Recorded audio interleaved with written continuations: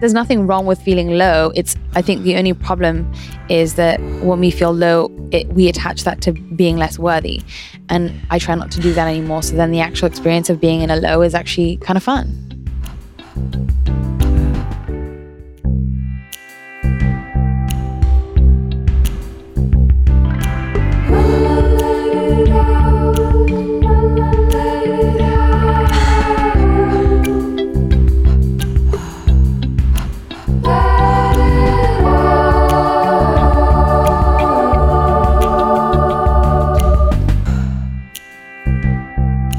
Hi, welcome back to the podcast. You're listening to Let It Out, hosted by me, Katie Dalebout. And if you're new, welcome. I hope you stick around forever. Check out the archive. This week on the podcast, I have Jenna Zoe. She's a human design reader, an expert, and we obviously talk about human design, what it is, how it's been something that I have found so useful and just fun to go down the rabbit hole on and talk to my friends and family about, which I have been doing maybe too much. We also talk about that, but we don't just talk about human design and how to use it in your life and your relationships. We also talk about acne, parenting, family, connection, eating, and just kind of being people in the world. I really like this episode. And above all, I really like Jenna.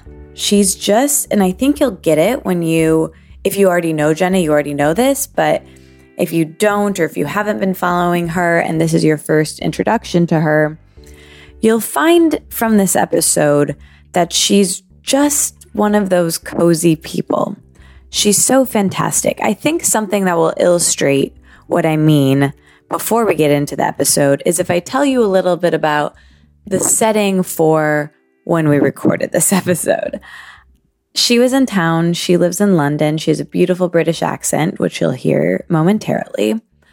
But she was in New York a couple weeks ago, and she invited me to her hotel room to record. So I go uptown to her beautiful hotel, and I walk in, and she was like, "Do you mind if I put on my robe?" And I was like, No, I would prefer it. So not only does she put on her robe, she calls down and gets me a robe. So we sit there, both of us in robes, drinking tea, being cozy, sitting on her bed, having a long chat and getting to know each other, which you're about to hear now. I really enjoyed this conversation. Whether you love human design and are here because you want to soak up all of the human design wisdom that you can, or you have no idea what human design is, I didn't learn about it really until, I learned about it back in 2013, but I didn't really get back into it until somewhat recently. We talk all about all of that, which I'll just let Jenna explain much better than I can. But my point is, whether you're very into human design, you'll learn new things, or if you've never heard of what human design is and it sounds kind of weird and crazy, you'll figure out exactly what it is, how it came to be in this episode. I want to get to it as quickly as possible, but a couple quick housekeeping things. We have my publisher, Hay House, is doing a free training on how to become a published author. So I know I get a lot of questions on how I published my book and why I decided to go with Hay House as my publisher. And it was 2016 when my book came out. So it's been a couple years now. And, it took a couple years before that. But I love them. I love Louise Hay and her work. And they've been so great to work with. So they're doing this writer's workshop, which is how I actually won my book deal. And I just wanted to mention it here in case it's something that you guys wanted to check out. It's a writer's workshop live master's class, and the link to it is in the show notes. So check that out. And without further ado, let's talk about human design and much more with my friend, Jenna Zoe.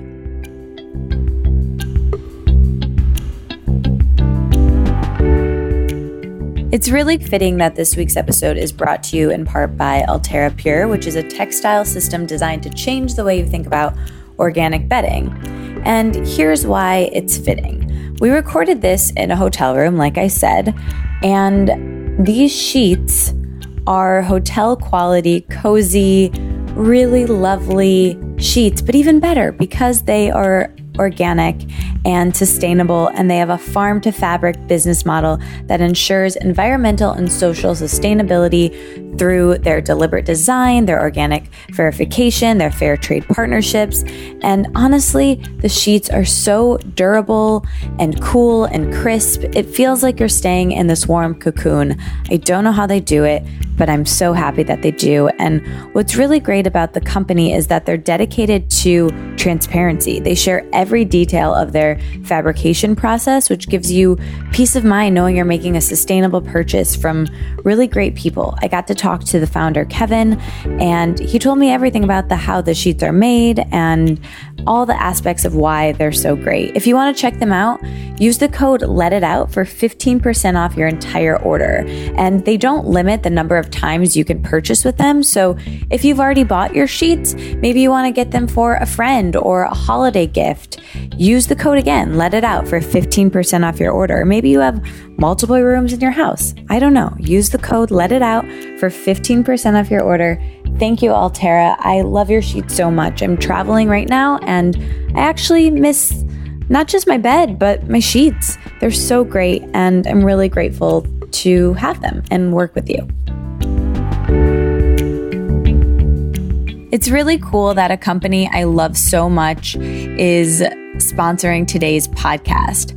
I've been using Sustain and their products for years. I even had one of their founders, Minka, on the podcast years ago just because I love her and what she's doing and this company.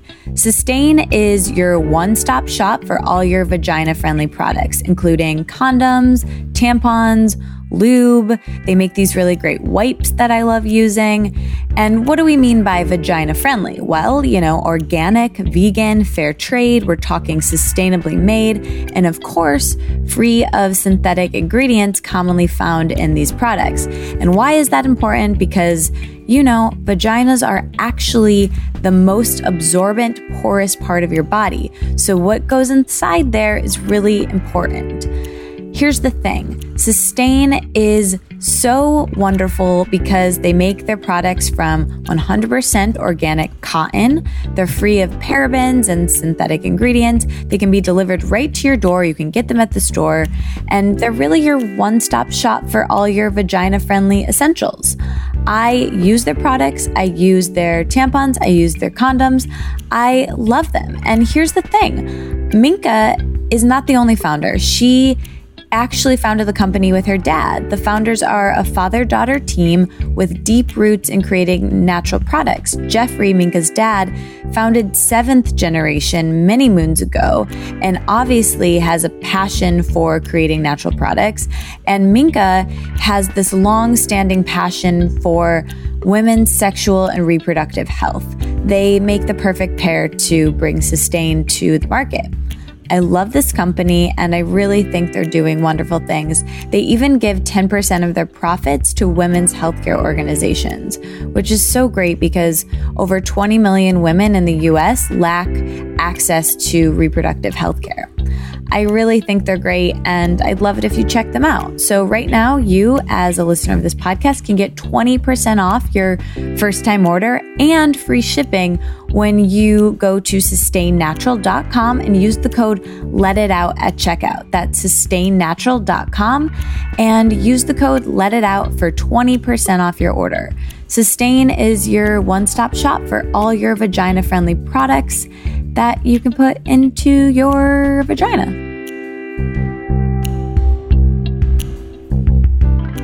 We did it. We're here. I'm so excited. Okay, so let's start at the beginning. What was your childhood like? Where did you grow up? What were you like as a kid? What did you want to be when you grew up when you were a kid? Okay, so I was a really shy kid, actually. So your brothers and sisters, where do you fall? I'm the oldest, and I have one of each below me. Okay. But I was a really shy kid, like really quiet, kept to myself. Like I remember being at all these like kids parties and just sitting in the corner eating my sandwich, like, in one of those huge puffy dresses. Yeah. So I was like quite a quiet, introverted child until I was probably about 12 or 13. That's kind of when I learned to like talk to people. Mm-hmm. But I grew up in London, and what I wanted to be a princess ballerina. I didn't even I just made that up as a kid. I love that. And then that's all I wanted to be until I realized that you couldn't be a princess unless you married a prince. And then I didn't want to marry a prince. And then I decided to be a vet when I was 11 or 12. Oh, because you loved animals? I loved animals. Yeah. Did you, growing up in London, you got into yoga really young, I heard on another podcast. Yeah. So, and your mom is Indian, right? Yeah. So how did you get into yoga? Were you athletic? What was your... I was never good at team sports ever. Same. Because of the people thing. Yeah. But I was good at anything that I needed to just walking or swimming for a really long time, or anything that I could do by myself. Individual. I was pretty good. And yoga we basically got into because we spent one semester in Colorado.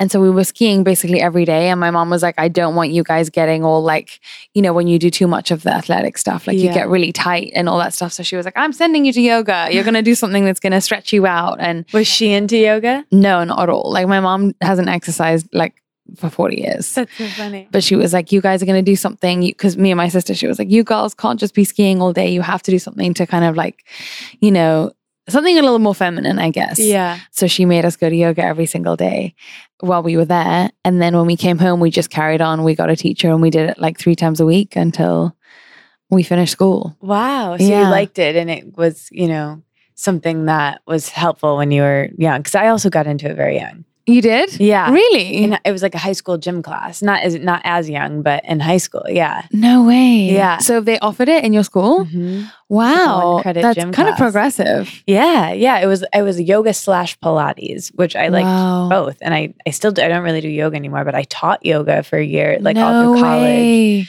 Yeah. And I was very into it. And now it doesn't really work for my body. I overstretched. And so it's better for me to do more strengthening things.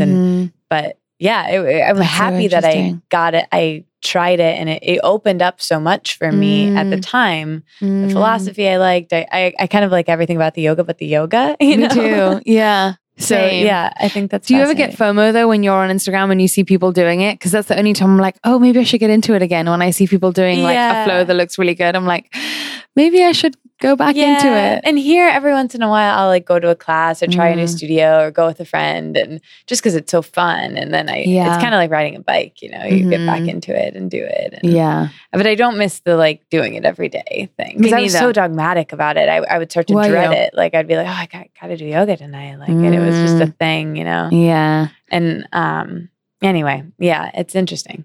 I guess also, did we say if you were good with consistency or not? Because trying to do something every day as well is great for some people when they're when they have consistency in their chart. They love do exercise every single day. That works really well for them. And then other people it's just not I don't know. the prescription. I don't remember what you said, but I'm fascinated now, so I might have you to look. And I kind of wanted you to look at the end of this podcast anyway, so people can hear. So earmark that to look.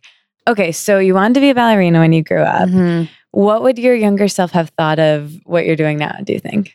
Do you know, I don't even think that my younger self, when we're talking about maybe sort of 8 or 12, I don't even think that I knew that this was a thing. Yeah. And I think then my later self, my teenage self, would have probably thought that, I just thought that the only way to be successful would be to kind of be in a boardroom or in the corner office, walking around on these big floors and, that kind of thing. So that was kind of always my ambition. And I really wanted to be in magazines or newspapers or anything like that too. You know what's funny about that? I feel wanting to be in magazines and newspapers, or not newspapers, but especially magazines, being a journalist.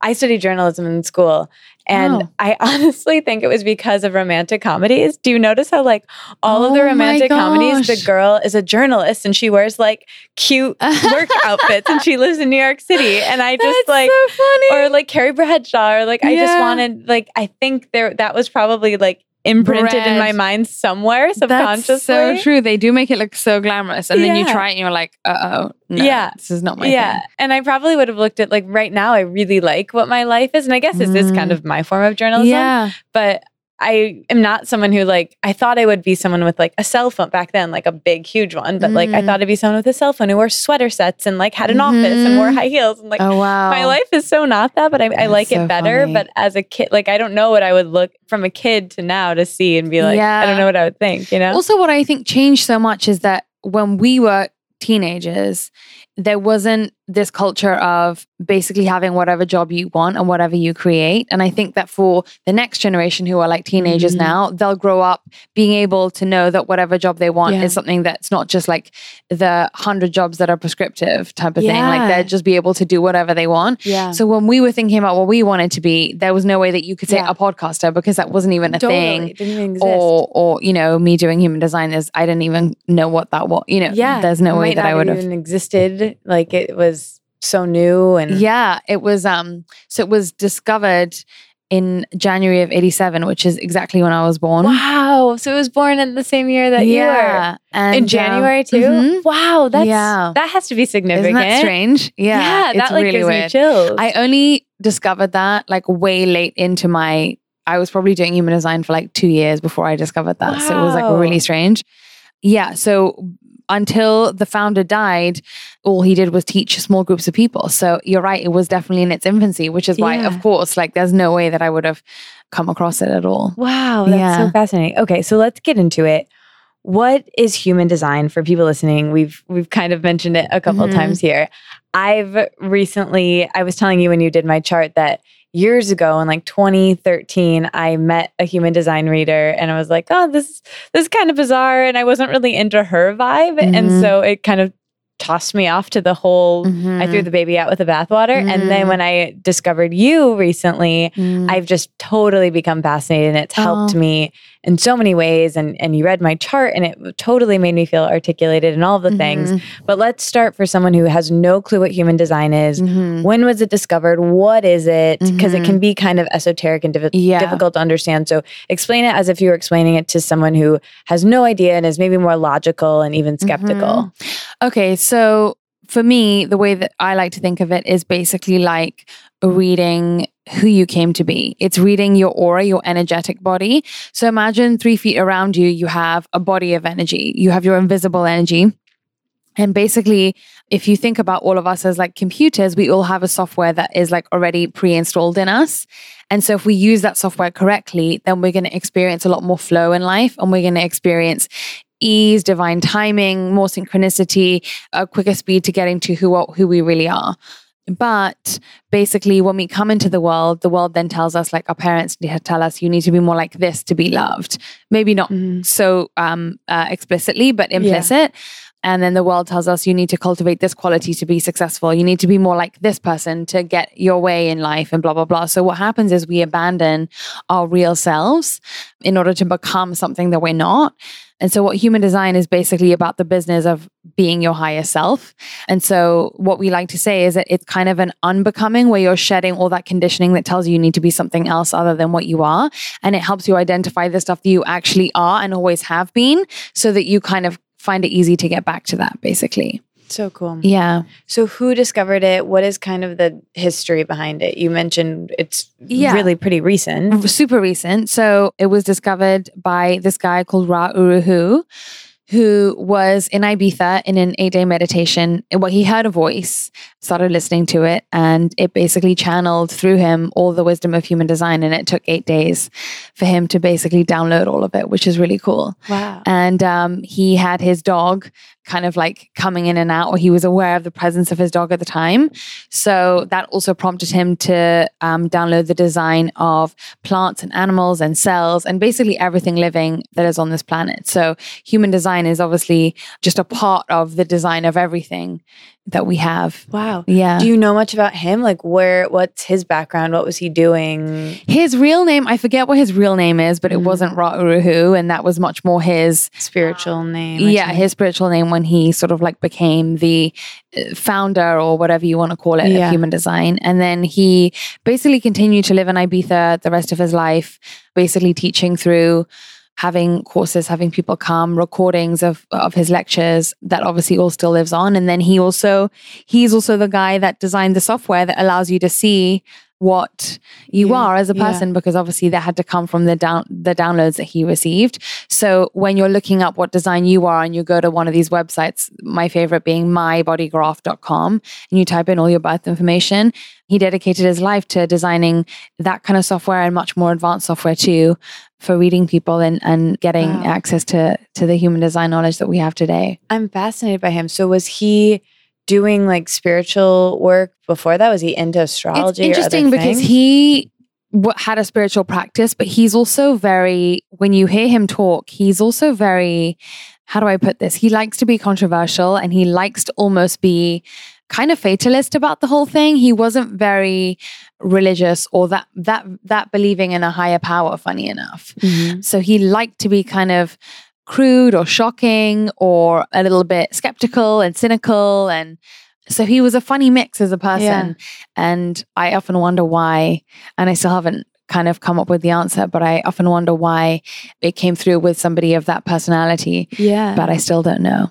Okay, 2 things about him. Do you know what his type is? Yes, he was a manifester. Okay. So in that regard, it was really good that it came through him, because manifestors are the people that basically come here to create movements or to start things. They're the initiators of all of us, and they're only 8% of the population. Yeah. So manifestors are people who are here to blaze a trail and create something new for society, lead us in a new direction. So it was actually perfect that he was a manifestor. Yeah. And then how old about was he, and like how many years did he have living before he died of having? He died in 2010. So what is that, 23 years? Yeah. 23 years. So he was really around for a long time and had kind of left this legacy. Mm-hmm. Wow. Yeah. Wow, fascinating. Mm-hmm. Okay, so then how did you discover, and what were you doing? You didn't end up becoming a ballerina, but what did you end up doing when you grew up, and then how did you find human design? So I didn't go to university. I decided that I kind of like looked at colleges, I applied everywhere, and then I basically decided that I didn't want to go to college. So I started working in magazines like when I was 18, like right when I left school. And then from there, my parents were like, we don't mind if you don't go to university, but just don't sit on your ass and do nothing. So like, just stay busy and be doing things that you want to do. So what ended up happening was I just went from different thing to different thing and just tried everything on for like a couple months here, a couple months there. And then when I was 19, turning 20, I interned for the woman that started Jimmy Choo. Wow. It was a really funny story because I went in to intern for her. So what happened was I had been for a couple of jobs and I kind of left all of them, was very uninspired by all of them. And so then one day I like went almost crying to my dad and was like, I don't know what to do next. What do I do? And he was like, why do you engineer this other way around? Instead of thinking about a company that you want to work for, a place that you want to work for, or a role that you want, think about a person that really inspires you. And I straight away was like, Tamara Mellon. Because she was like a woman and she was in business and she started something on her own. Like I was always really inspired by her. Is she in London? She was in London at the time. And funny enough, my dad was like, oh, well, that's an easy one. That's an easy fix, because my dad's uncle was very good friends with her dad. Oh my God. So he was like, well, I can get you in the door if you want to go for an internship with her. And I was like, okay. So I went for my internship interview and she was like, after our interview, she was like, great, can you start in, whatever, 6 weeks or whatever. And I was like, oh God, I just like dreading having 6 weeks of doing nothing. And as I'm leaving her office, she said to her assistant, she was like, can we do this, this, and this? And then she turns to me and she says, oh, actually, do you want to stay and help? And I was like, yeah, of course. And I literally stayed until the end of the day. And then I came back in the next day and that was that. Amazing. Yeah. Wow. And then I ended up staying with her for 4.5 years. Wow.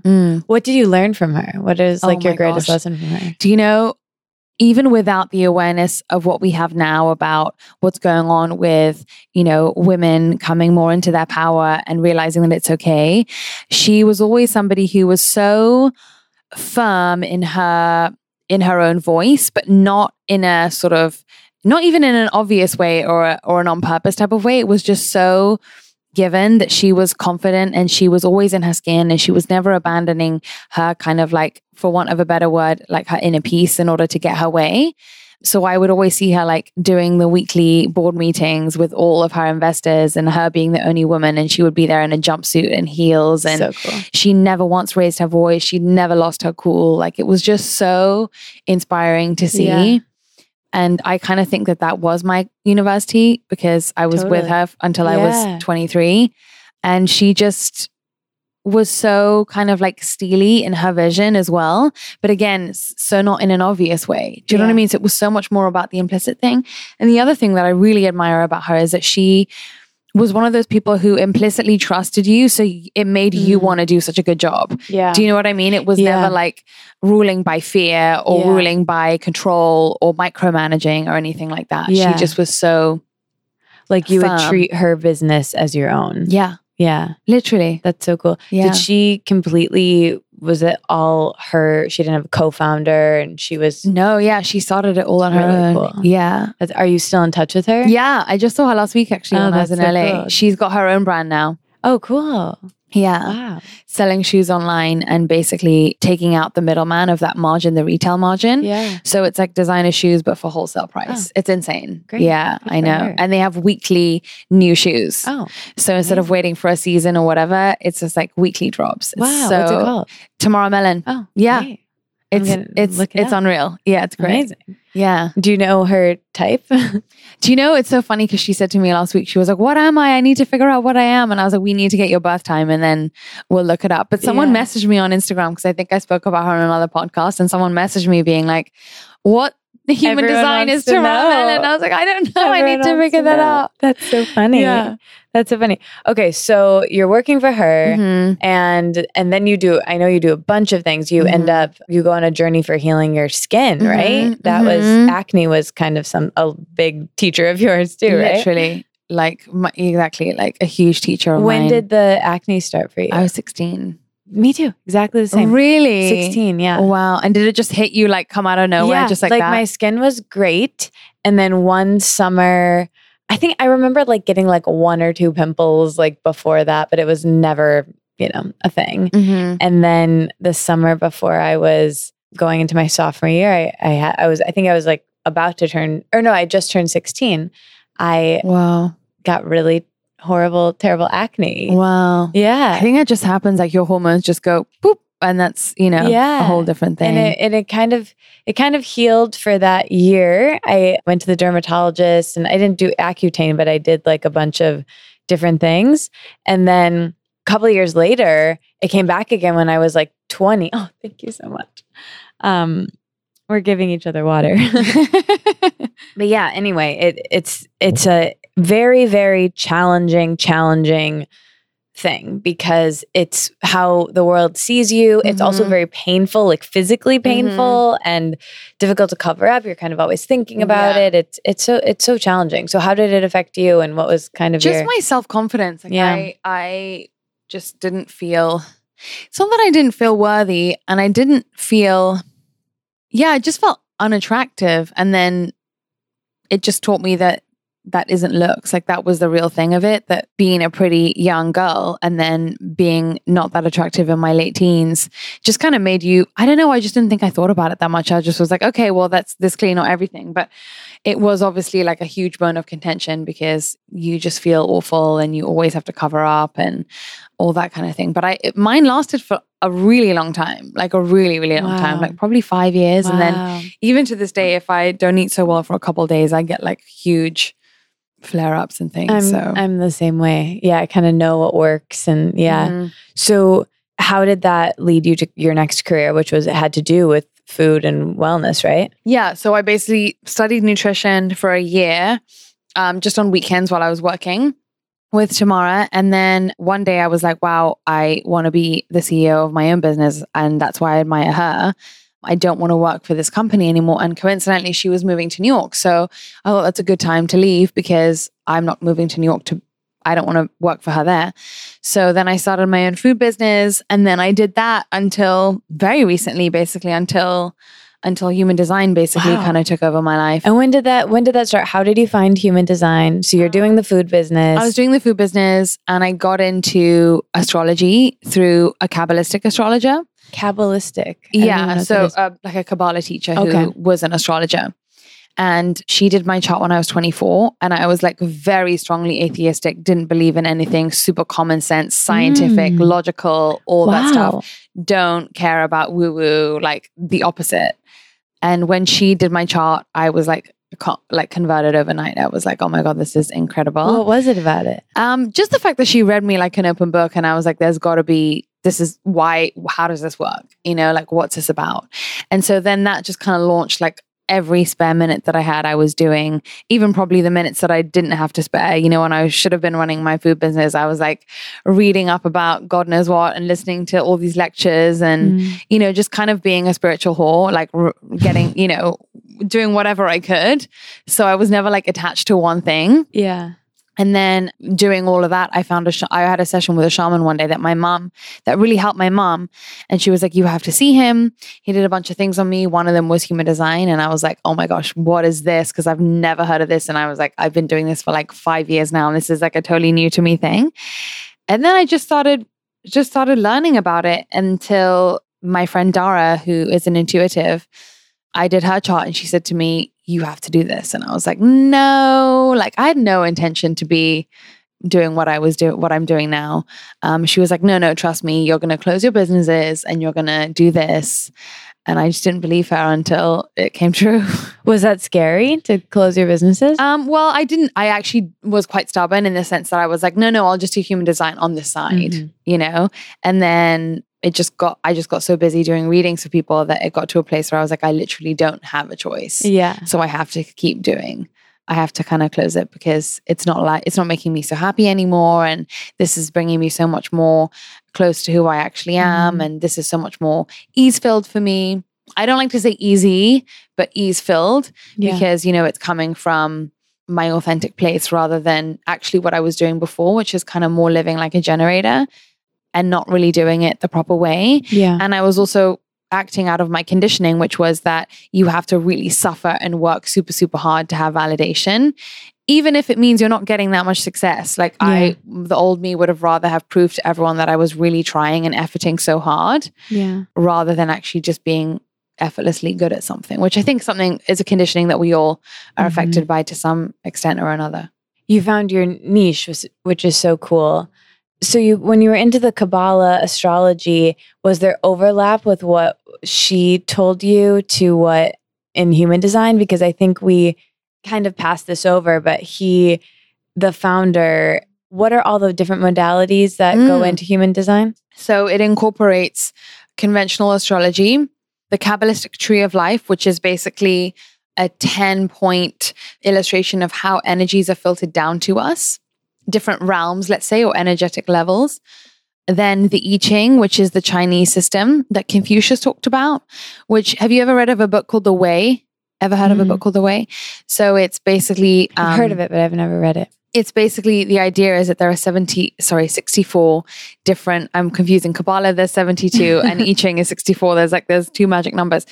In the I Ching, there's 64 different energies that are available to us on this planet. And what's really fascinating is that this was talked about thousands of years ago. And the way that it expresses itself in human design is that there are 64 codons of the DNA, which we didn't know.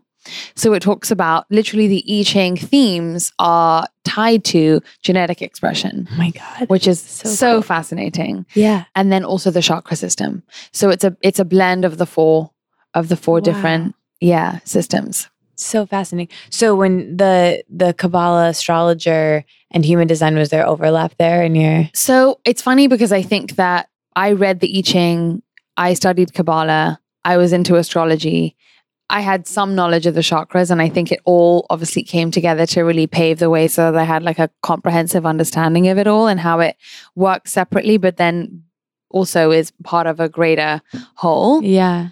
It's like what you told me about projectors, which we'll get to the types, but we both have projectors needing to study and just following what they're fascinated about, because you never know when it'll be useful. And you're such a perfect example of that. Yeah. And at the time I was like, I had no idea. I was judging it, thinking like, what's the point? Like, this is so counterproductive. I should be working. Right. I should be pushing. I should be doing my sales, blah, blah, blah. And actually I didn't realize that it was really helping me. Yeah.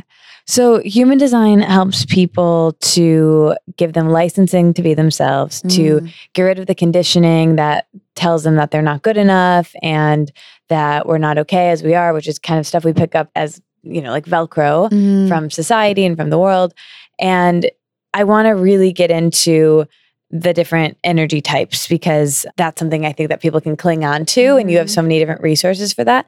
But first, you mentioned something before, easy versus ease-filled. And I think human design is so important about like having people live an easeful life. And I think that distinction, I've heard you make it before, between easy and easeful is so beautiful. So can you start with that? Yeah. So the idea is that before your soul comes here, it chooses certain qualities and skills that it needs to be really good at in order to fulfill its life's purpose.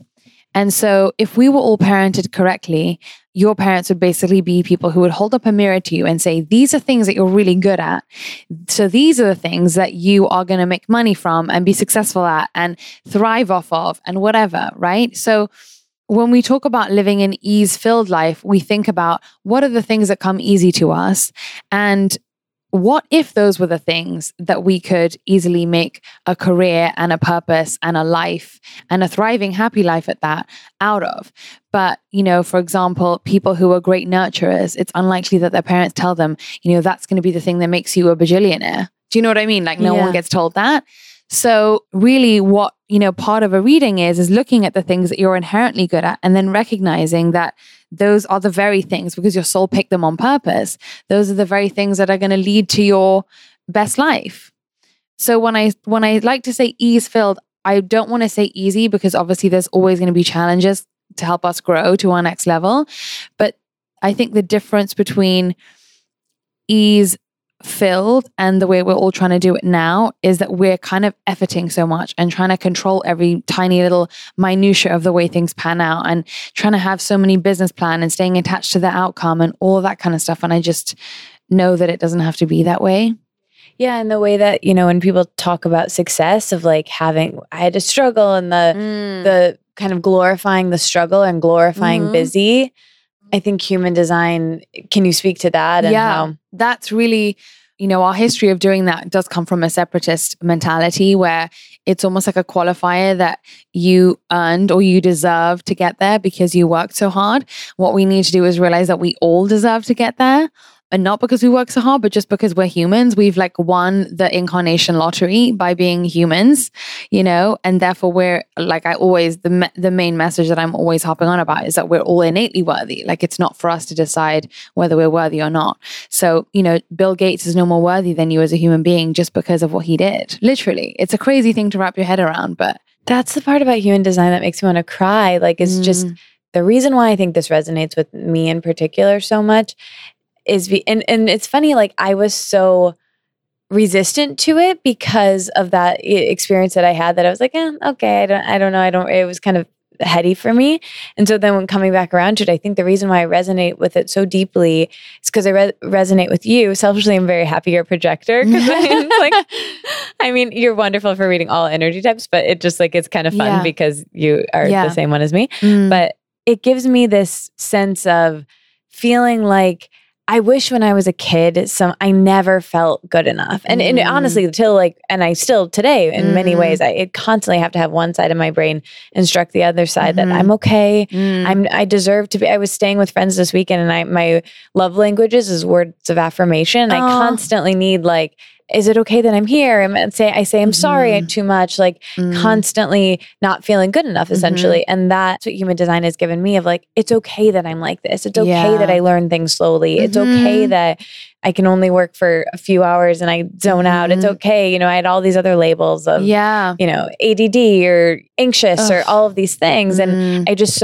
what I heard you say before, and I'd love if you could talk about this, is how the founder also said that this is for the next generation. And so parenting in this way of helping the next generation. If I had been parented to say, I never knew what I was good at, I just assumed I was terrible at everything. Oh, yeah. It's still something I'm like, well, I'm not really a podcaster. I'm not that good. I should, always That's so crazy. It's really interesting. And that's, I think, the biggest, most foundational thing you can do to help yourself grow is it's nothing to do with what you're actually trying to plan to do differently or anything like that. It's much more that you are able to notice the things that you are, and then to figure out whether these things are really yours or whether they're conditioned. And in both cases to have compassion for that. One, to be like, well, there's a reason why you chose to be like this, and this must have some gold in it for you. Or if it's conditioned, put your hand on your heart and you tell your younger self from your higher self, like, it's okay. Like, it's normal. Like, we're all like this. This is part of what you have to overcome. This is why your soul is here. Like, I think one of the biggest things that Kabbalah told me, they don't believe in coincidences. So they really say that everything is for a reason. You can't just kind of selectively pick, but then it gives you a new reverence when you see nothing as a coincidence, because you go, I chose my parents. I chose my scenario to bring out of me the medicine that I'm then here to give to myself, but then also to share with the world. Yeah. So who cares about, okay, so-and-so said this to me, or the world told me this. You chose for those to be your experiences. So it's a much more empowered place to see it from. For sure. Yeah. So do you work with parents a lot on how to... I love doing parents. It's my favorite thing to do, because I just feel like I have so much admiration for parents who are that interested in really seeing their kids for who they are. And that's just kind of who I hope to be one day. So it's kind of, for me, like an honor to, be part of what it is that they're doing for their kids. I think it's incredible. Yeah. And interesting that's what I was saying before, that how the founder said this is actually for the next generation. He made it for the next generation. Yeah. Right? Well, he said, like, all of us, it's really helpful that we have this tool so we can decondition from, 30 years of conditioning that we've been exposed to. But imagine how far in life you can go if you never have to decondition yourself. And that's just like, it blows my mind to think of how quick the next generation will ascend. And not just because of human design, but just because of our collective consciousness, Like, you can already see it in them. Okay, so let's get into the types for a bit. So there's 5 energy types, and as a human design reader, there's so much more than just the energy types. I've heard you explain before that the energy types are kind of like your sun sign in astrology. Mm-hmm. There's so much more to astrology than just that. Mm-hmm. But maybe you could give the 5 energy types and 1 or 2 traits on each of them. So let me try and put a different spin on this for if people have heard me talk about this before. But what I will say is that we have 5 types. All the different types are supposed to use their energy in different ways.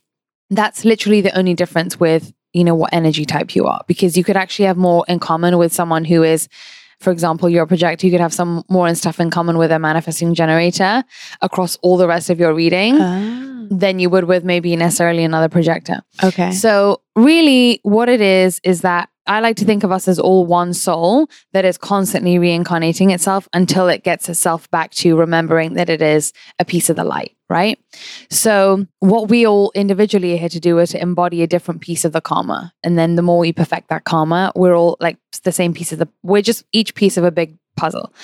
So in terms of the proportions of who comes back as what energy type, it's always changing because we need at different times, different amounts of different people. It's kind of like if we can fit into 5 roles, different points in our consciousness and in our remembering, we need more of this, we need less of this. We're at a phase right now where we need more projectors, for example. Projectors are on the rise, manifestors are going down in number.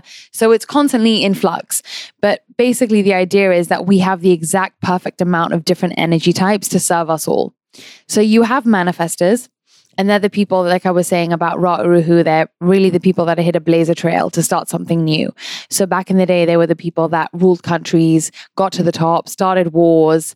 All those things that really changed the world is what manifestors used to do. Do you know any like famous examples of them? J.K. Rowling, J.R.R. Tolkien, Maya Angelou. Cool. Those are they tend to be my favorites because they literally create newness. It's like insane. Very cool. And so they're kind of newer manifestors where it's energetically now. Manifestors are not supposed to be necessarily ruling countries, but they're supposed to be starting something that's totally new to us, creating a movement. Think about like Harry Potter's is like, it's literally a world within this world. Like it's insane. Yeah. So that's what manifestors are now kind of basically here to do, is to create a movement. Never kind of strategically or on purpose, but just as an extension of who they are as people. And then you have generators, and generators are people who are really here to understand that they lift everyone else up because they have that juicy, sparkly, energizing, making you more productive type of energy when you're around them. And so they do so by being in service of what actually excites them. So it's a win-win situation. And so those are generators, and generators are all about basically making other people happy, but not in that codependent trying to figure out type of way, but just by being themselves and being the fullest extension of who they are. What they really give to us is when you're around a generator, you leave feeling better off, more pep in your step than you had when you arrived. Yeah. So that's what generators, they're the real people, That doesn't mean that they're extroverts, and it doesn't mean that they can't also love their alone time. It just means that they are really here. What their main job is they make other people feel good, lifted, higher, productive, all those good things. And then you have manifesting generators, who are basically like the do-it-alls. They are very fast learners and they're fast people. So it's kind of like, I think that everyone who's a manifesting generator is someone who says, okay, I don't just want to do one life's karma in this life. I want to do 3 lives karma in this life. So they learn and they pick up skills and lessons really quick, which is why then they have to move on to the next thing. They're often interested in so many different things, but life basically gives them a quick mastery of skills, because it doesn't want them to stay doing one thing for too long, because it's like, okay, pick it up, move on to your next level, move on to your next level, move on to your next level all the time. Yeah. So they can sometimes to the world be seen as all over the place or too fast or indecisive, flaky, those kinds of things. But really they are here to be the ultimate sort of like, how do I put this? The multi-hyphenates of this world. And they get frustrated when people don't understand things as quickly as they do. Yeah. Or don't understand them. They feel, it's very common for manifesting generators to feel very misunderstood by the world, because they really are square pegs in a round hole. But instead of trying to become round, they need to make everyone else understand that it's okay to not be round. So yeah, they're here to basically lift us and increase what we know to be possible in terms of our level of achievement and what's possible. So that's their kind of karma. Mm-hmm. And then projectors are basically people who, it's not really so much about what they want to do, but it's so much more about what they see in others and what they can bring to the fore in the way that we do things as human beings. So they're very good at seeing, how we can be more efficient, or how else we should be doing things, how to optimize things, a better system, a better way, tweaking something that we're already doing, what's not working. They're very good at seeing patterns and trends, those kinds of things. Projectors are basically here to guide other people's energy or other systems' energy or other efficiencies. So you can have a projector that is a great investor or a great Reiki healer. It doesn't matter, just like the same with other types. But it's always to do with them lending what they see rather than them trying to do everything. They can't be manifesting generators and those kind of do-it-all multi-hyphenates in that same way with that same energy level. And then you have reflectors. And reflectors are really, they can pretty much, there's no commonality between reflectors because it so much depends on where they grow up and who they surround themselves by. They're really the ultimate chameleons because they can be anything, but they can become anything based on where they place themselves. So you can be a very energized reflector if you put yourself in an environment that is really supportive to you, and you can be a very drained reflector if you're exposed to things that are not very in congruence with who you really are. So they're the most influenced by their external surroundings of all the types. And so they can sometimes see that as a weakness, but that's actually their strength because that makes them very, very in tune and more in tune to what's going on around us than any of us can be. So they're so different. I just can't understand what it is to be one, but I'm absolutely fascinated. Yeah. Yeah. You gave this really great analogy that helped me to see all of this with birds for projectors and then like firefly or dragonflies for reflectors. Can you explain that on the podcast? Yeah. So my sister actually came up with this with me, because we were trying to explain how we were going to do this for a kid's book and how we would explain the types to kids. Oh, you have to do that. Yeah. That will be so great. And so we were thinking what we would really want to do in a children's book is something that would lead to ultimate acceptance, because even as a kid, when judgment is bred into you, you then pass the judgment on to, other kids in the playground and that kind of stuff. So we were basically saying that the manifestors are the elephants because they are basically the king of the jungle, but they don't eat or get eaten. And then you have the generators that are the gazelles, and they're the ones that run around and they look beautiful and they like lift everyone else up and they make everything look fun and lightly and sparkly. And then you have the giraffes, the manifesting generators, because they're just so like zany and out there and they just kind of do their own thing and they're really independent. And basically all these land animals are trying to, make things go well on the ground, and they're trying to manage life in the safari. And basically what happens is that projectors are the birds. And so they're sitting up on the branches and they see what's going on down there. And sometimes they get FOMO because they wish that they could be on the ground playing and rolling around in the mud and, being able to like take a little swim in the lake and all those kinds of things. But they can't because they don't have the same energy as those bigger animals do. And so actually they need to stay up on their branch because all the other animals need them to stay up on that branch so that we can get their perspective and see what they see. And so when everyone embraces their right, and there's a story for each, but when every animal embraces their right place, then each person can be truly happy because they're doing what they're supposed to be doing, whilst also revering that everyone else is doing something else that's equally cool and fun. Yeah, so then reflectors are the dragonflies because you basically can't even really see them and they're so hard to grasp and understand, but they really show us the light when there's darkness. They show us the way forward and they show us where we're at as a society when we're lost. That is the coolest analogy. I cannot wait for the children's book. That is so cool. I love that. So I've heard just the reflector and the projector part, but I haven't heard the full analogy, and it's so good. Thank you.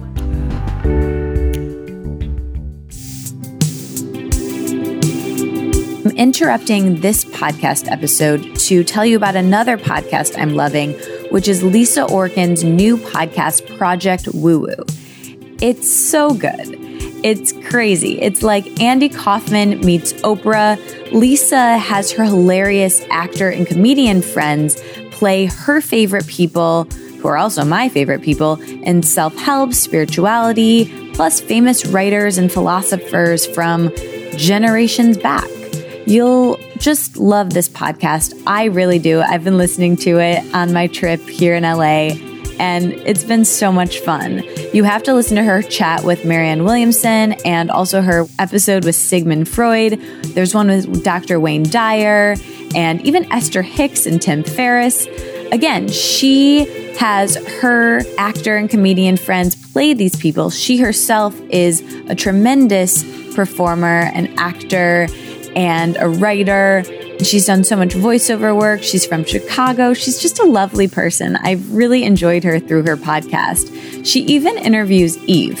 Yes, like Fig Leaf Eve from the garden. It's hilarious. It's so entertaining, and you actually learn a lot too. I've learned a lot listening to this podcast. And Lisa's just so real and wacky and vulnerable. So go to projectwoowoo.com and listen in. I know that you're going to love it. I really love it. You can grab the link in the show notes. It's projectwoowoo.com. Listen, subscribe, get obsessed with it. I really have.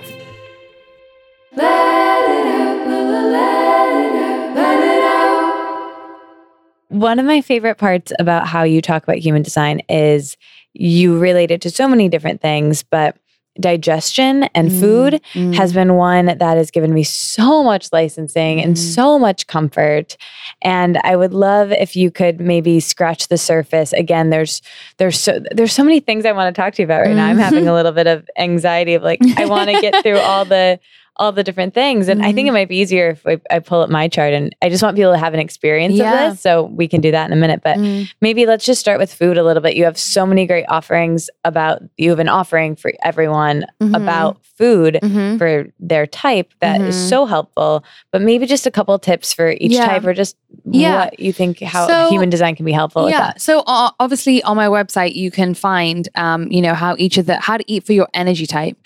And basically, what we don't grasp is obviously we find something like this and we find that there's a well of information and we want to get so stuck in it. But what I've seen in my experience is that it's all well and good knowing that you're a 3-5 or you're a cross of this and all these are the variables. So there's the sun sign thing that we're kind of talking about, which is we compare to your type, energy type. And then there's also, these are the other things that Jenna's talking about. There's numbers. When you see your type, you'll see all of these different things that this is what she's talking about. Yeah. now. So all these variables, and it's so tempting, obviously, to get stuck in and figure out what each of those things are.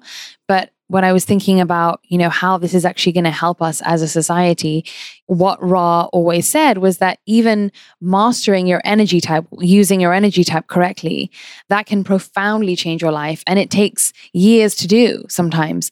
So it's almost better to just focus on using our energy type properly, showing up in the world, exchanging energy how we're supposed to with everything, than knowing all the knowledge that there is to know. So don't even worry about the numbers, at least to start.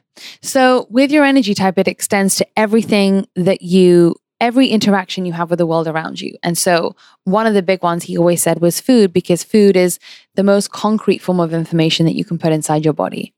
So aside from relationships and, using your purpose in this world, food is much more impactful on you than reading anything, learning anything, hearing anything else you take in your senses, because food is a physical thing which has its own messaging that speaks to your DNA to either tell you to evolve or to not evolve into your higher self. So everything you're eating is either helping or hindering you.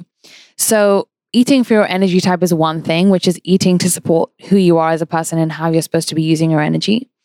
And then within that, you also have to learn to eat for how you're best meant to digest life. So everybody has, for example, I remember that I forgot actually what you were. I remember we said you were a kitchens person, but I forget what else we said about what kind of food you're supposed to eat. Like projector little bits throughout the day. Yeah. But did we do your digestion profile? I don't know. No, I don't think so. We did. I'm going to try and pull it up. But anyway, within all of that stuff, smell is your strongest sense. And so you need to be engaging the sense of smell in the way that you choose your food. So you're really the person that has, and literally your sense of smell is also your strongest way that you communicate with the world. So you're someone who's very good at having a nose for things. So when we talk about that expression of I smell a rat, or something smells funny, or this doesn't smell right, it's that kind of instinct in you that is telling you, guiding you through life and giving you information about the world around you. So yes, so you can eat for your energy type and you can eat for your optimized digestion, and they're two very different things.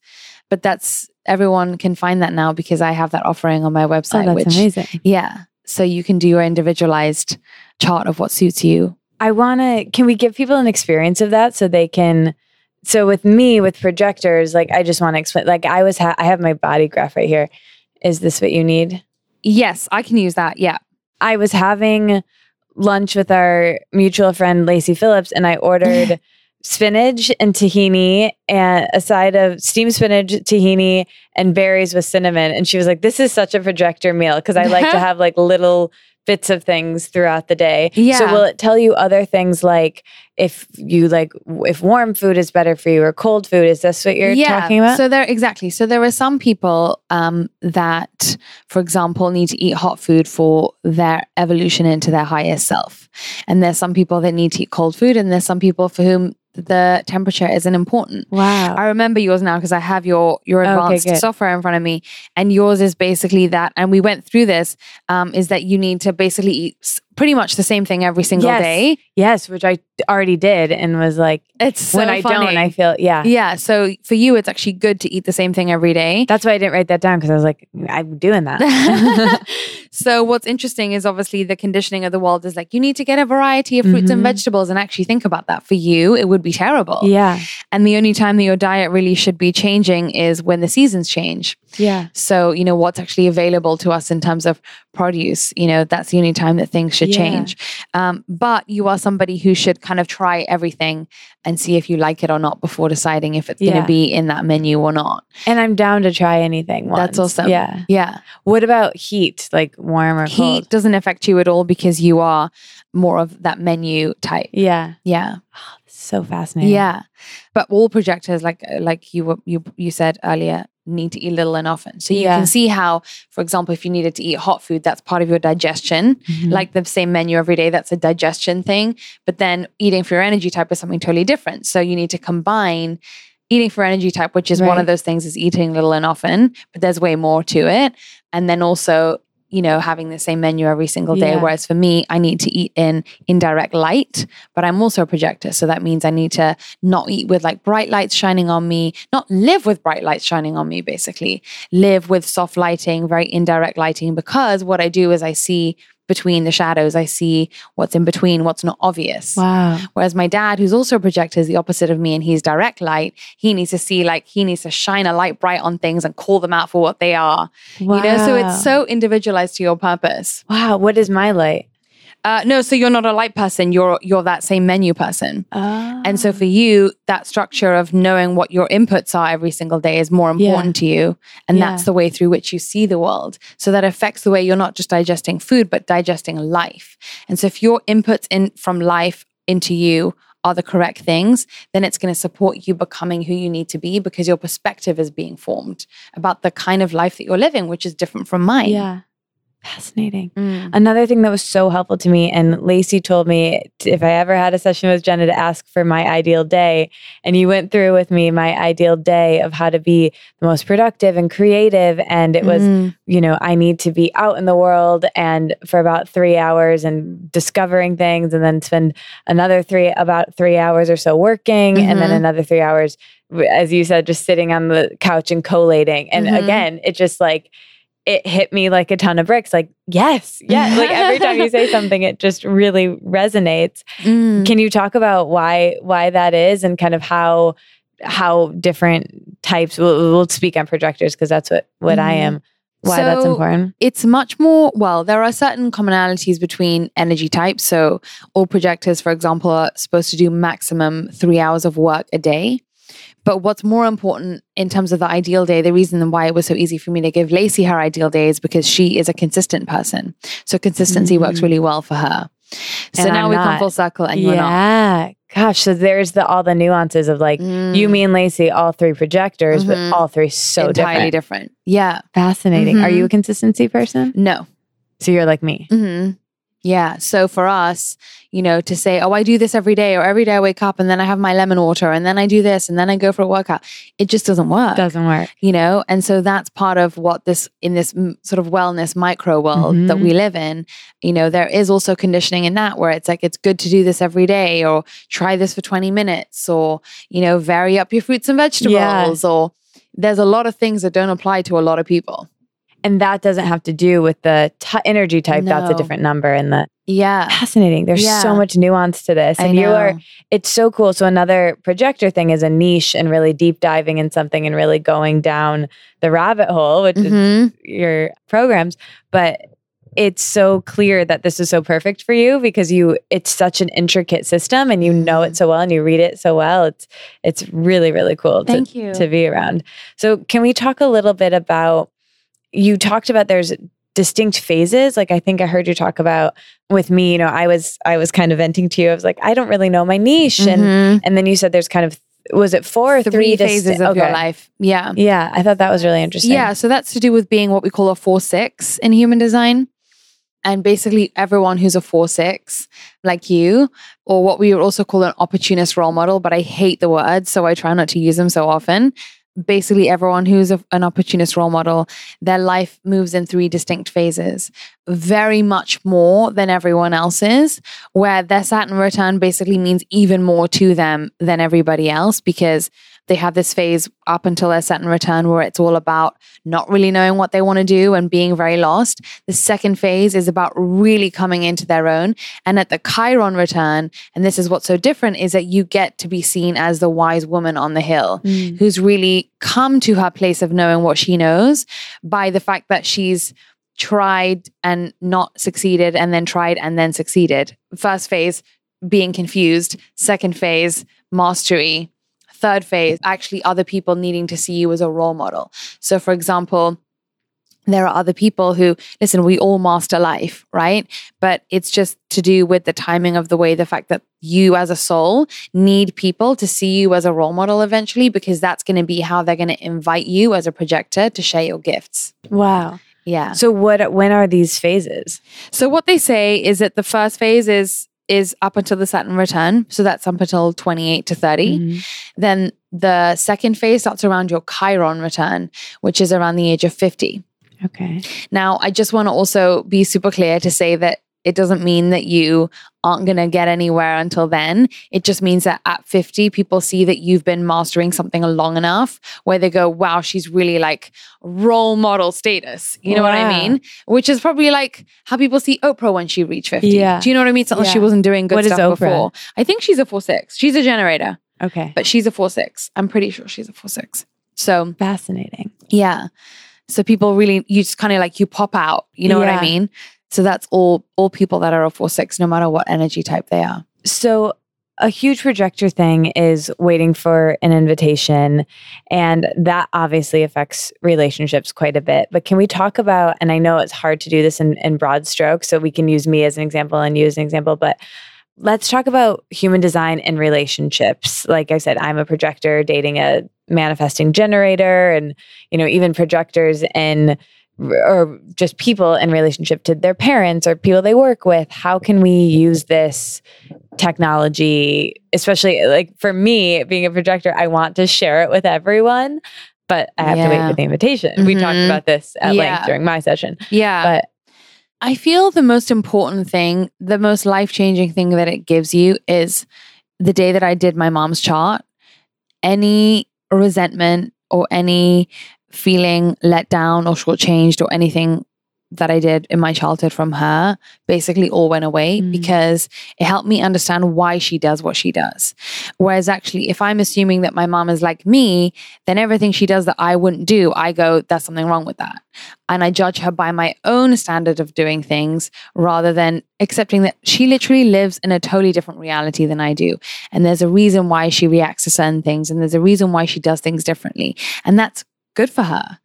And so I think the most incredible thing that human design enables you to do is to really see the other for who they are.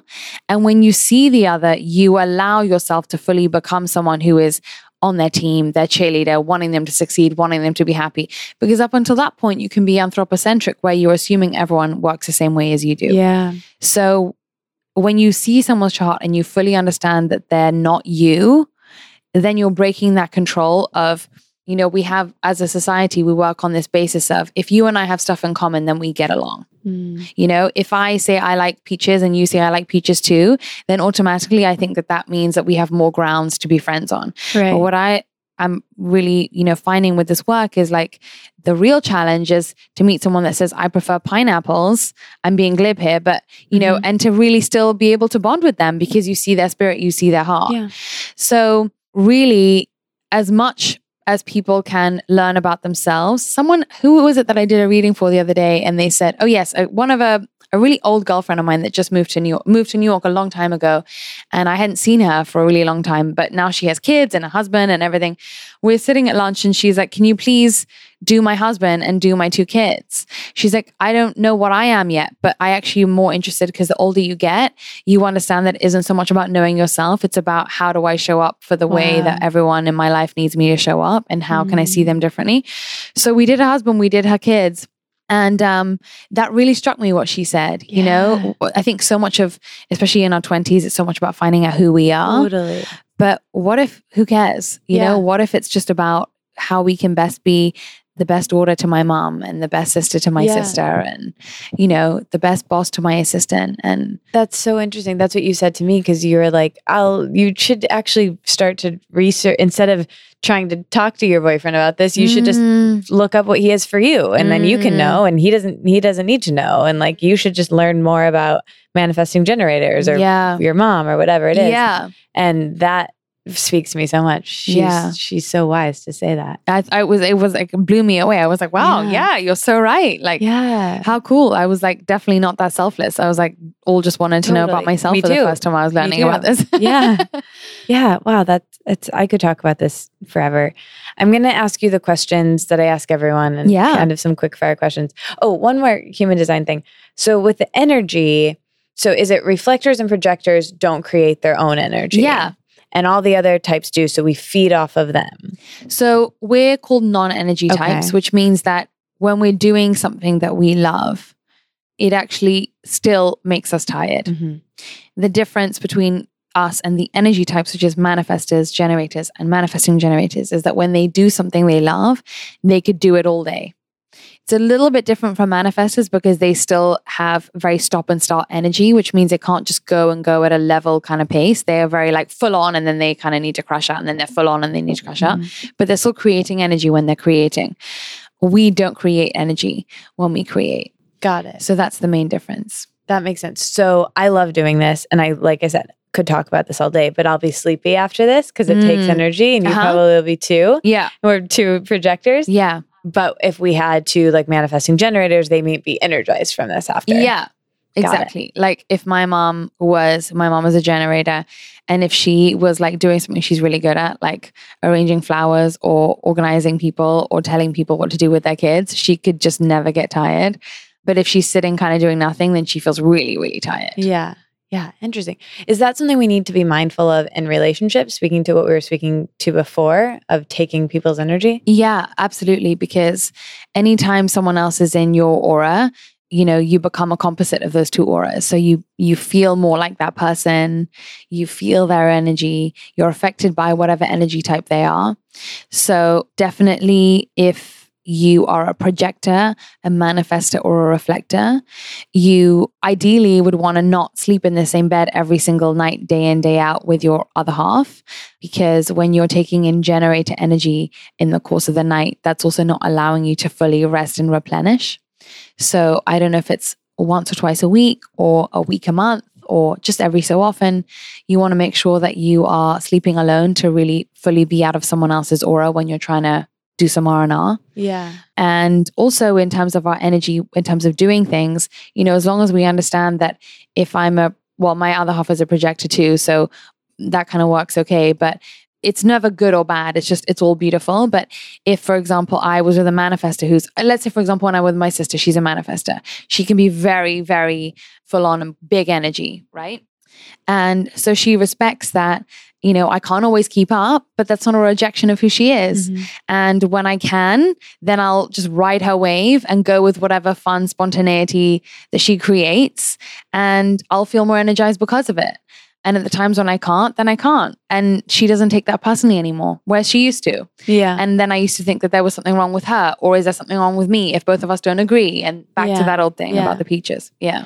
Now, would they potentially feel us riding on their energy? Is that something that would catch up with them? Let's say, my boyfriend, a manifesting generator, would he feel that I'm taking his energy or? Well, you can only take people's energy if they allow you to take their energy. So you can be riding off of the byproduct of what they're effortlessly creating, but they wouldn't notice that. Whereas if he's kind of leaky with his boundaries, then maybe. Okay. So there's a lot of people that ask me, actually a lot of parents that say, my projector kids drain me. And actually the main thing that needs to happen is that you need to maybe not give to them as much or not give them what you don't already have. If you yourself are not, let's say you're a generator mom or a manifesting generator mom, if you're over giving to them from a tank that doesn't have anything in it, then they can definitely take energy that you don't have to give in the first place. Yeah. Yeah. So it's how do you create those boundaries? Well, especially with children, understanding that children chose you is a big thing, because then there's no concept of needing to be a different human than who you already are just because kids come along. If you're a projector mom, for example, and you can't micromanage everything that your kids do because you don't have the energy, then your parents chose you for that. Your kids chose you because you're that kind of mom. So be the projector mom. Yeah. Do you know what I mean? Totally. And, love them from afar and let them kind of play in the same room as you and let them come to you for guidance and for, advice and stuff like that. And, obviously hugs and kisses and all that stuff. But definitely you're not the mom that can get in the pool with them and swim all day and then, do the next activity and then cook for them. That just doesn't work. Yeah. So it's just about knowing yourself more and understanding that you don't have to change that for kids. And there's a lot of obviously conditioning around parenting books about what's correct and the best mom and what's the best kind of parent and how you show up for your kids and all that stuff. And again, when you look at it through this lens of human design, you see that it's just so different. We cannot be all the same. Yeah. Yeah. I love it so much. Okay. These are just kind of say the first thing that comes to mind. Some are short, some are longer. What's the best thing you've eaten in the last week? Yesterday I went to this place called Sushi of Gari. and I had a squash roll. Yum. It was like a sushi roll, but it had cooked squash in the middle of it, and it Delicious. was divine. Oh my and it had a bit of ume in it, which is that fermented like Japanese plum. Oh yeah, I love that. So it's like very all those umami type of taste. Oh yeah, I might get that like after this. Delicious. What have you been thinking about or pondering or realizing recently, like in the last day or since you've been in New York? What's been on your mind? It's a very obvious one. It's a very projector one, which is, well, it's actually a very also, because I have an open mind center, that means that my second energy center from the top is white. And I've just seen another layer of, when I get pulled into debates and conversations about me expressing my opinion, that's incorrect for me, because my life isn't about the way that I see things and my take on things. It's much more about me being open to channel what comes through me. And the idea goes that every time I do commit to having a political debate or trying to express my take on how this person did something or what color is the right color or whatever it is, that's actually me draining my energy and me living in what we call the not self, not being my real self. And, it's the trick of self-growth, right? You think you've completed that challenge and then it comes to you in a whole other layer. So it's been a really interesting journey because the world tells you that you have to always have an opinion. And I guess I'm just in like layer 2 of really detaching from the fact that it's not about my opinion and I'm not here to share my opinion. And that doesn't make me any less worthy or smart or anything like that. It just means that I'm not living who I really am, I relate to that so much. Wow. I feel like every time I try to get into a debate, all the facts leave my mind and I don't remember. Wow. Even if I did know something, I can't. I don't feel good. How fascinating. Yeah. Is that a projector thing or is that something that's... No, that's specific to your... So for example, I'll give you a different example. So Lacey, it's correct for her to express her opinions and to be sharing the lens through which she sees the world, because manifestation is something that she has a unique take on. Right. And so for her, it's absolutely correct for her to be sharing her take on life. Do you see? Yeah. Will you look what it is for me? Now I'm curious. So for you, it's funny because you have an inner knowing that makes your mind colored in. That's the thing, that things just make sense. I think we spoke about things just make sense to you when you don't sometimes understand how they make sense, but you're not supposed to be expressing it. Got it. It's for you and for you only. That makes 100% sense. Your inner knowing cannot be explained and should not be explained away. Because it doesn't make common sense to people. You just know what you know without knowing how you know what you know. That completely makes sense to whereas me. in comparison, Lacey, who also has that filled in mind, has it expressed through what we call the Genius Freak channel, and it needs to be shared with the world. That's communicated to the world in her chart. So once again, we're all different. You know? Yeah. Oh, thank you. That is so cool. Okay, what has been the greatest thing that human design has given you personally? Acceptance and understanding of myself, but more importantly, of everybody else. What is something that you're afraid of, but you're doing anyway? How are you challenging yourself? My big thing is romantic relationships. And I'm with somebody wonderful now. And still my sort of fear brain goes, this is going to sound really strange, but I would almost rather something bad happens so that it has to end rather than me stay and be present and continue to show up and be uncomfortable and do the work. I would rather have like a legitimate reason, my ego would, or my fear voice would actually rather have a reason to just be like, oh, well, I can't, I'm done. I guess that's also quite an Aquarius thing, right? Like love humanity, but hate people. And that's also the gift of human design. It's given me like a real love of people. It's helped me get through the negative side of Aquarius. But yeah, the relationship thing I find really a challenge. What's your greatest lesson on romantic relationships? My greatest lesson on romantic relationships is everything that you think that person is doing wrong, double check that you yourself are not in some hidden way also doing it. That's good. That went right in. It's so hard. It's so hard. They're mirrors, right? Yeah. How did you meet your projector? So I was fresh off a breakup from my previous boyfriend 3 weeks after that ended. And he is one of my brother's best friends. And he came on a family holiday. And that's how we met. Oh, that's so cool. Yeah. Was he aware of human design before you? What does he think of it? And Not at all. He's just, I think, so even though we do such different things, he's an art dealer. He really sees me and I really see him. And we're not trying to sort of change each other. He still calls me crazy. You know, he still sometimes will say to me when I write, well, he's like, don't write an essay on Instagram, just write having a fun time in LA. And I'm like, sure.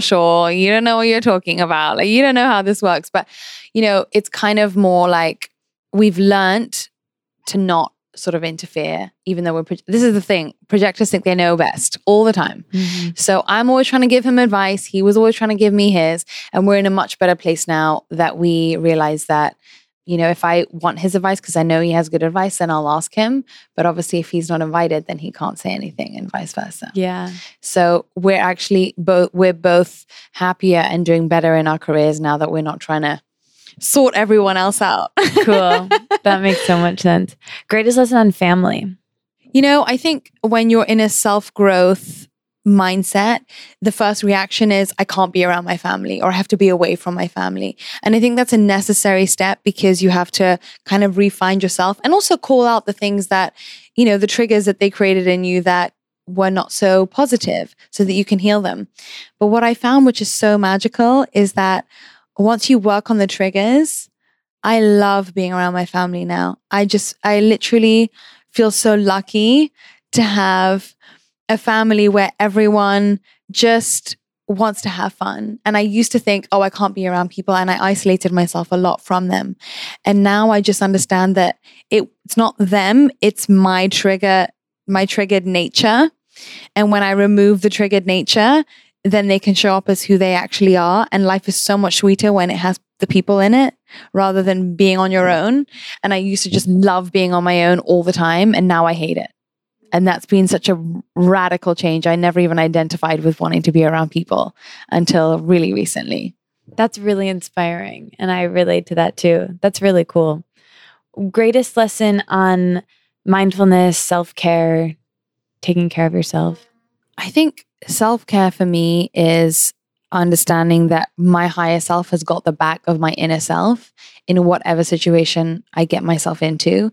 I used to think it was so much more about controlling my environment and making sure that I was always in a calm place or never around this or, you know, do this every day or blah, blah, blah.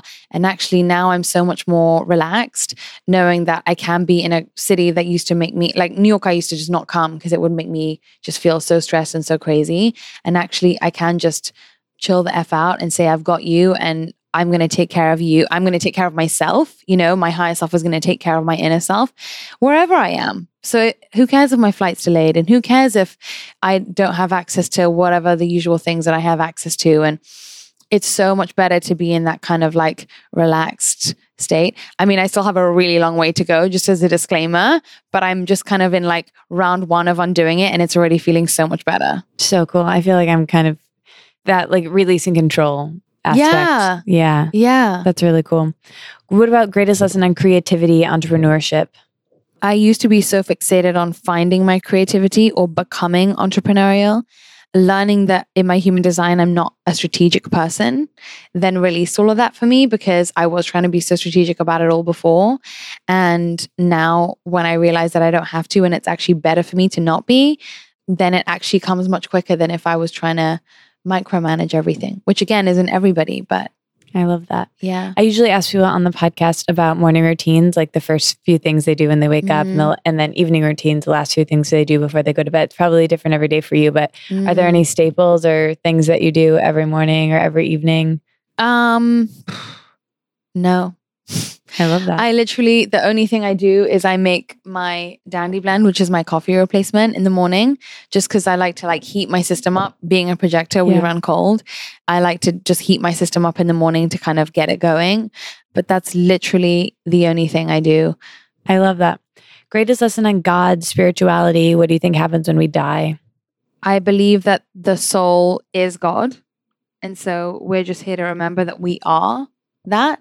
And that we are divine and that our whole life's work is to come back to that remembering.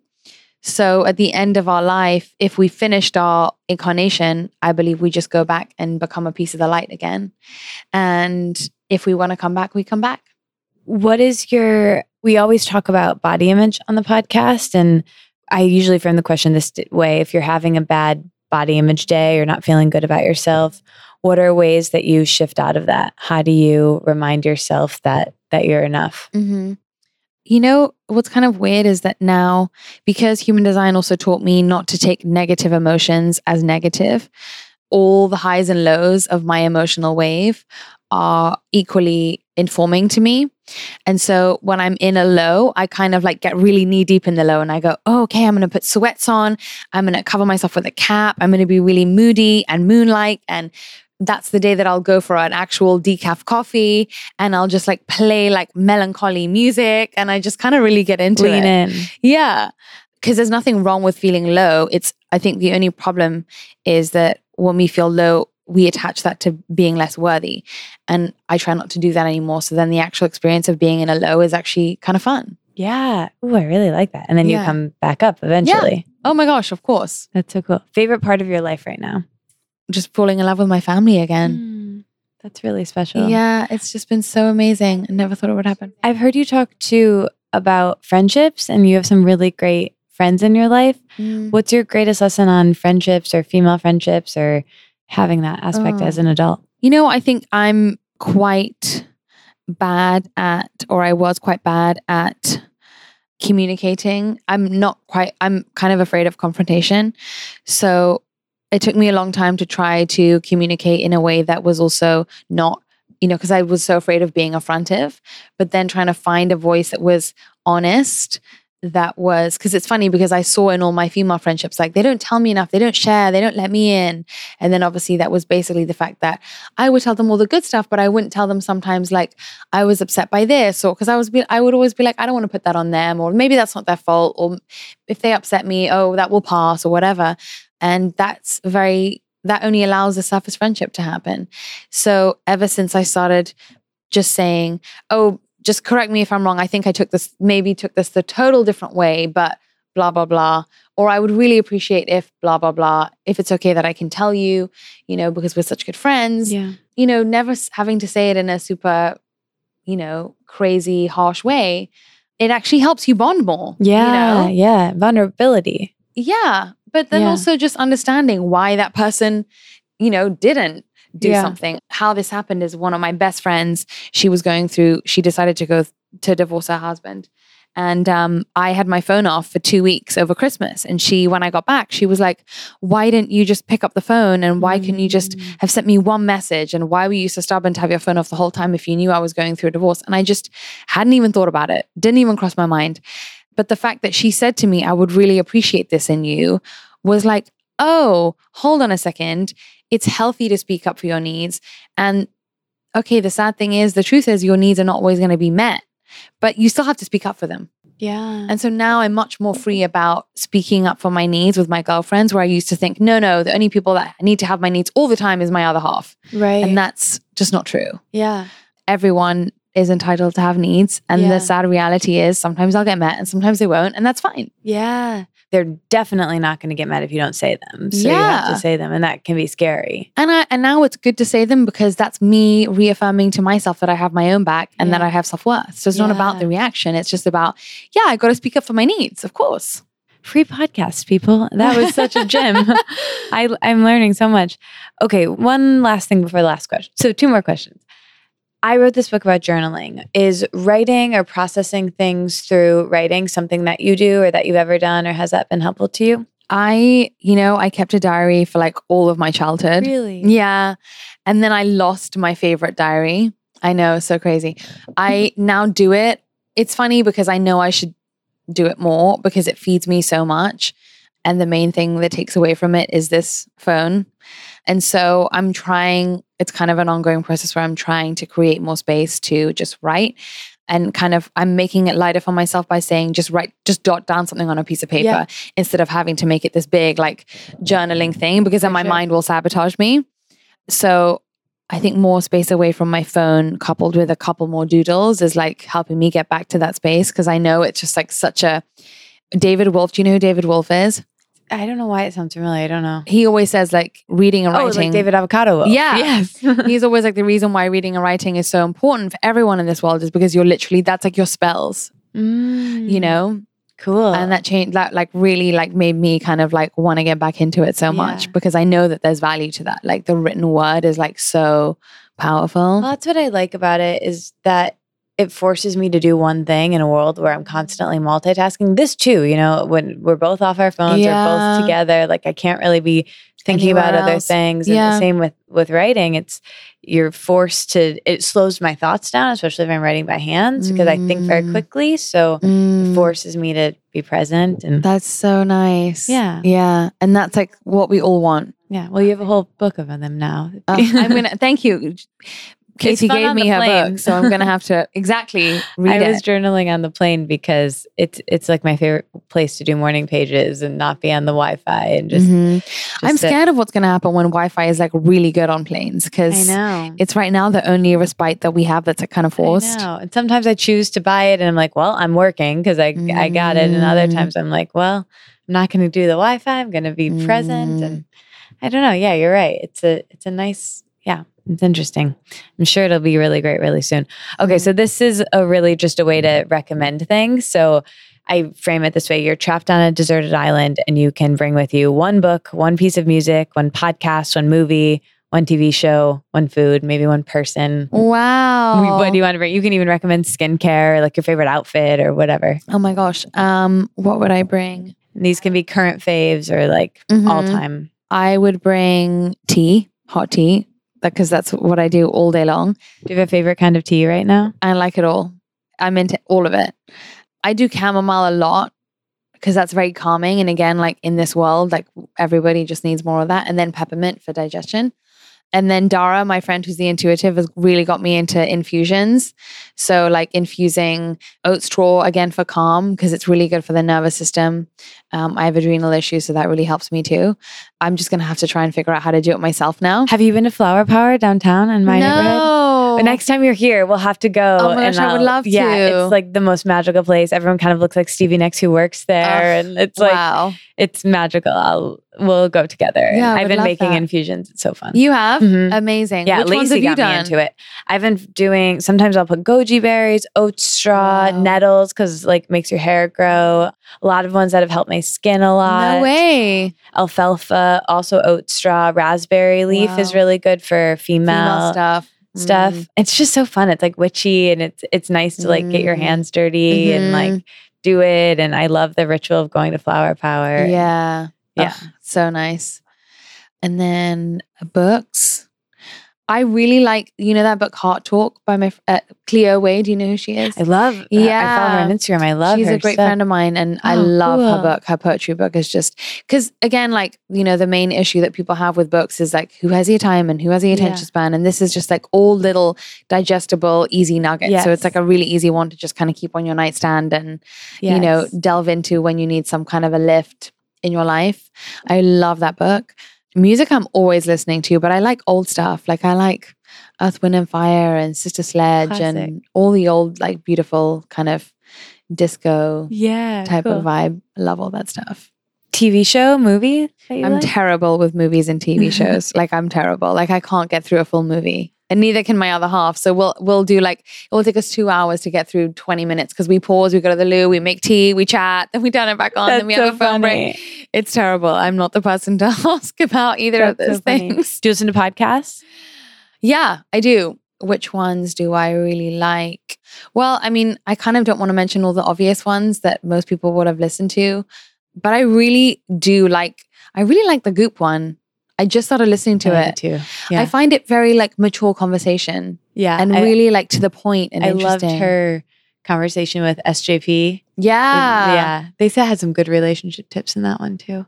I think I really like everything that they put out. I think it's awesome. But then, there's so many other great ones that I listen to so many. Yeah. You must too, right? Yeah, like I do. It's just so much fun to listen to. There's always more coming, which is great. I've been doing this since 2013 and there was it was so much less saturated. Now everybody has a podcast. You were so ahead of your curve. Yeah. Isn't that amazing? Crazy. So you must have seen it coming, like I guess. In that projector way. I just really liked this medium so much. Wow. And yeah, it's crazy. Okay, well, this podcast is called Let It Out. So did I wring you dry for everything? Is there anything that you wish that I would have asked? Anything that you're still curious about and you're pondering? I think, it's so funny, again, because I don't have that filled in brain. Like I can never think about, which is why it helps me so much to do sessions with people or to have someone ask me questions, is that's when it pulls it out of me. You'll leave and I'll like not know anything. Literally, like my mind will just return to a complete blank. So, it is my position of power for me to say, I don't know. Yeah. I just don't know anything, That's so cool. So which is kind of nice. Is there anything that you never get to talk about that you wish that you would get to talk about that's like part of you that maybe not a lot of people know, or something silly? I kind of do everything I do everything backwards. That's a really strange thing. What do you mean by that? Like I read magazines, like if I'm flipping through a magazine, I'll flip through it backwards, or I'll sleep with it. Usually I have my robe, my dressing gown on the right way around, but usually I have it on like backwards. A snuggie? Yeah. Like the arms will go through the back. That's hilarious. I would wear I would never wear matching shoes, never wear matching socks. I'm trying to like normalize myself now, but I think that's really cool. Yeah, it's strange. Now I'm kind of just, in the recovery phase of not trying to do everything. I think my young self started doing all of that to be contrarian on some subconscious level. And now I'm kind of just like, keep all the things that actually make sense to you and stop doing it just for the sake of loving like the weird stuff, Yeah, totally. Well, okay, this has been a delight. I think you're so wonderful. We always end with a deep breath. So we take an inhale, and then everyone listening can do it with us, and we let it out. So I love that. Inhale. Let it out. Feels good, right? Oh my God, I haven't done that for so long. It feels good to end that way. It's one thing from yoga I kept. Thank you. Thank you so much. This is a delight. And I'm so excited for everyone to check out Human Design and get so down the rabbit hole. Where are all the I'll have everything linked, but what are some new, I know you have some new things now that people can find. It's literally all on my website, jennazoe.com. And we're also launching a membership thing too, where people will just be able to ask any questions live every week for an hour. Yeah. Amazing. So that'll be really fun. So cool. Thank you so much for doing the podcast. Thank you. All right, that was my episode with Jenna Zoe. If you're anything like me, now you're going to definitely go down the rabbit hole, but check out everything she does in the world. I like following her on Instagram. She gives out so much wisdom for free there, and she's just a really cool person. I really enjoy her a lot. Let's get to likes and learns, shall we? I'm coming to you from my bed in Highland Park. I'm in LA for the week. But last weekend, this brings me to my like of the week. I went to Palm Springs for the Wanderlust Wellspring Festival, which was so much fun. I had a great time. I saw a lot of previous podcast guests like Rachel Mansfield and Dr. Robin Berzin. They were both there. We were all in the class by Taryn Toomey together, which was pretty fun. My friend Amanda Chase came with me. And then we skipped town. We left Palm Springs, although we had a great time there. We went to this place called the Parker Hotel, which is something I like. If you're ever in Palm Springs, definitely check it out. Even if you just have we didn't stay there, but we had dinner there at their restaurant Normos, which was really fun. And go check out their lobby. It's just reminds me of Mad Men, Palm Springs era. It's really classic and cool, and we had such a great time there. But then we left town, we left Palm Springs, and we went up to Joshua Tree, which is somewhere that I've always wanted to go. I got to see the actual Joshua trees. It made me feel a lot like I was in Ingrid Goes West without the really dark, weird parts of Ingrid Goes West, the creepy social media stalker parts. But just checking out Joshua Tree, we went to a bunch of really cool vintage shops. And my favorite place that we went to, which this part is kind of silly because it actually is in a scene in the movie Ingrid Goes West. If you haven't seen that movie, you won't know what I'm talking about. But anyway, we went to this place called The Station, and in there is also a shop called Wonder Valley.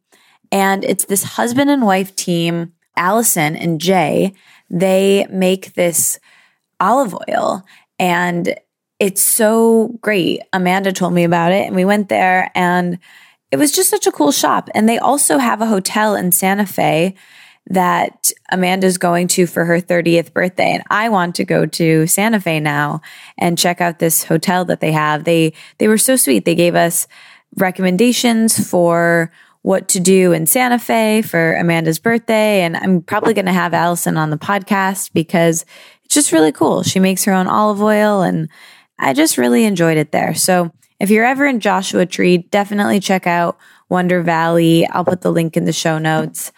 And I was just on their website this morning and there's this olive oil cake that Lori Stern makes. And Lori Stern is someone I follow on Instagram because she's a chef and a baker. She makes these really cool, beautiful cookies with flowers in them. Maybe you follow her on Instagram also, but I just think she's really cool. So Lori Stern is her name. I'll put the link to her in the show notes as well. But anyway, those are my likes for the week.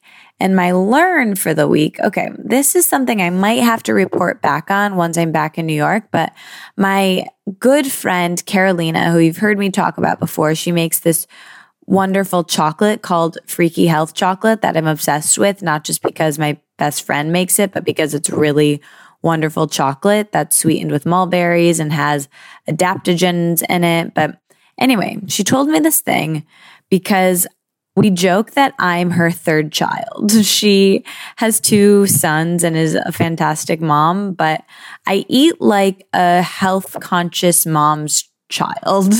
I really like crunchy things and weird seaweed snacks and cut up apples and lots of dips and sauces. And I just eat in this kind of like silly, well, actually, now that you heard this episode with Jenna, it's very projector-esque of me, I guess, eating little small meals. I love snacks. I love like a charcuterie board, even though I don't eat meat, but I love like, dips and spreads and I don't know. It's my favorite. I like small plates. I like sharing things and trying lots of different things. And so Carolina said she heard this somewhere and I don't remember where she heard it, but it's really important to get all different textures in a meal for some people. And I'm one of these people. And I'm going to report back on where she got this, but I'm a person who needs crunchy, smooth, pudding-y is the only way I can describe. Like I love a yogurt. I love crunchy things. I love jicama. Anyway, I don't know where she got this from, but it's something I learned about myself. And maybe you're like this, maybe you're not like this. I would love to know. Let's talk about it in the listener Facebook group. Join the Secret Listener Facebook group if you haven't already. The link's in the show notes. But anyway, I'm going to find out from Carolina where she got this and where it came from. She mentioned it to me in passing. I remember we were in an elevator, but I don't remember why, which is maybe a reason why I shouldn't have made it my learn this week. I probably should have waited till I got more information, but I'll leave a cliffhanger and I'll come back next week and I will let you know. I will talk to Carolina. For now, I'll just leave you with that. Let me know what you're thinking of this new segment, Likes and Learns, L&L, and let me know what you're liking and learning as well. The emoji for this episode, I'm so excited to tell you about this, you guys. I've discovered a new emoji. It's in the office section above the yellow ribbon and below the medals, like the medals that go over your, around your neck, like a gold medal from the Olympics. And it kind of looks like a flower. It has really fall colors. It's maybe like a medallion or something. It's next to the circus guy to the left of the circus guy. I don't even know how to describe it other than that. It's beautiful and it's definitely underused. I've never used it before or seen it used, honestly. I was just scrolling through my emojis to find something that we haven't used before here or something relevant. But I found this and I was like, well, let's just use this because it's obviously underused. So hopefully you can find it. I'll put it in the show notes so you can actually see it. And if you have any questions about the emoji, it's very important. So please let me know. I'll also put it in my most recent to the day this is coming out Instagram post, so you can go and see it there and let me know what you think of it and we can talk about it. Okay? I love you so much. Thank you so much for listening. If you're listening at this point in the podcast, you've been listening for a very long time. That means you must be invested in some way. Therefore, it would be so cool if you wanted to support the podcast by leaving a review on iTunes. It really helps out the show so much, and I would just be really, really grateful if you did it. that would be just really nice of you and cool. And sharing this podcast with a friend, share it with someone who you think would be interested in what we talked about or another episode. Sharing it with a friend, growing the podcast is something I want to do, and you could help me, and that would be really cool. Last but not least, if you want to check out the Hay House Writers Masterclass, check it out. There's a free masterclass that you can check out. The link is in the show notes. If you have any questions on that, email me and let me know. I would love to talk to you about it. I think you're awesome. Thank you so much for listening. Let's stay in touch. If you're in New York City, I'm doing an event at The Spring, a meditation center that I love so much, on December 2nd. It's going to be meditation and journaling, and a friend of mine is bringing treats. And then I would love to spend New Year's Eve with you. I will be at Kripalu doing a workshop on journaling and remixing your resolutions, meditation, journaling. Basically, I'm taking everything I've learned and every way that I've grown in the last year in 2018 and putting it into a workshop. It's going to be great. I would love to see you there. Okay.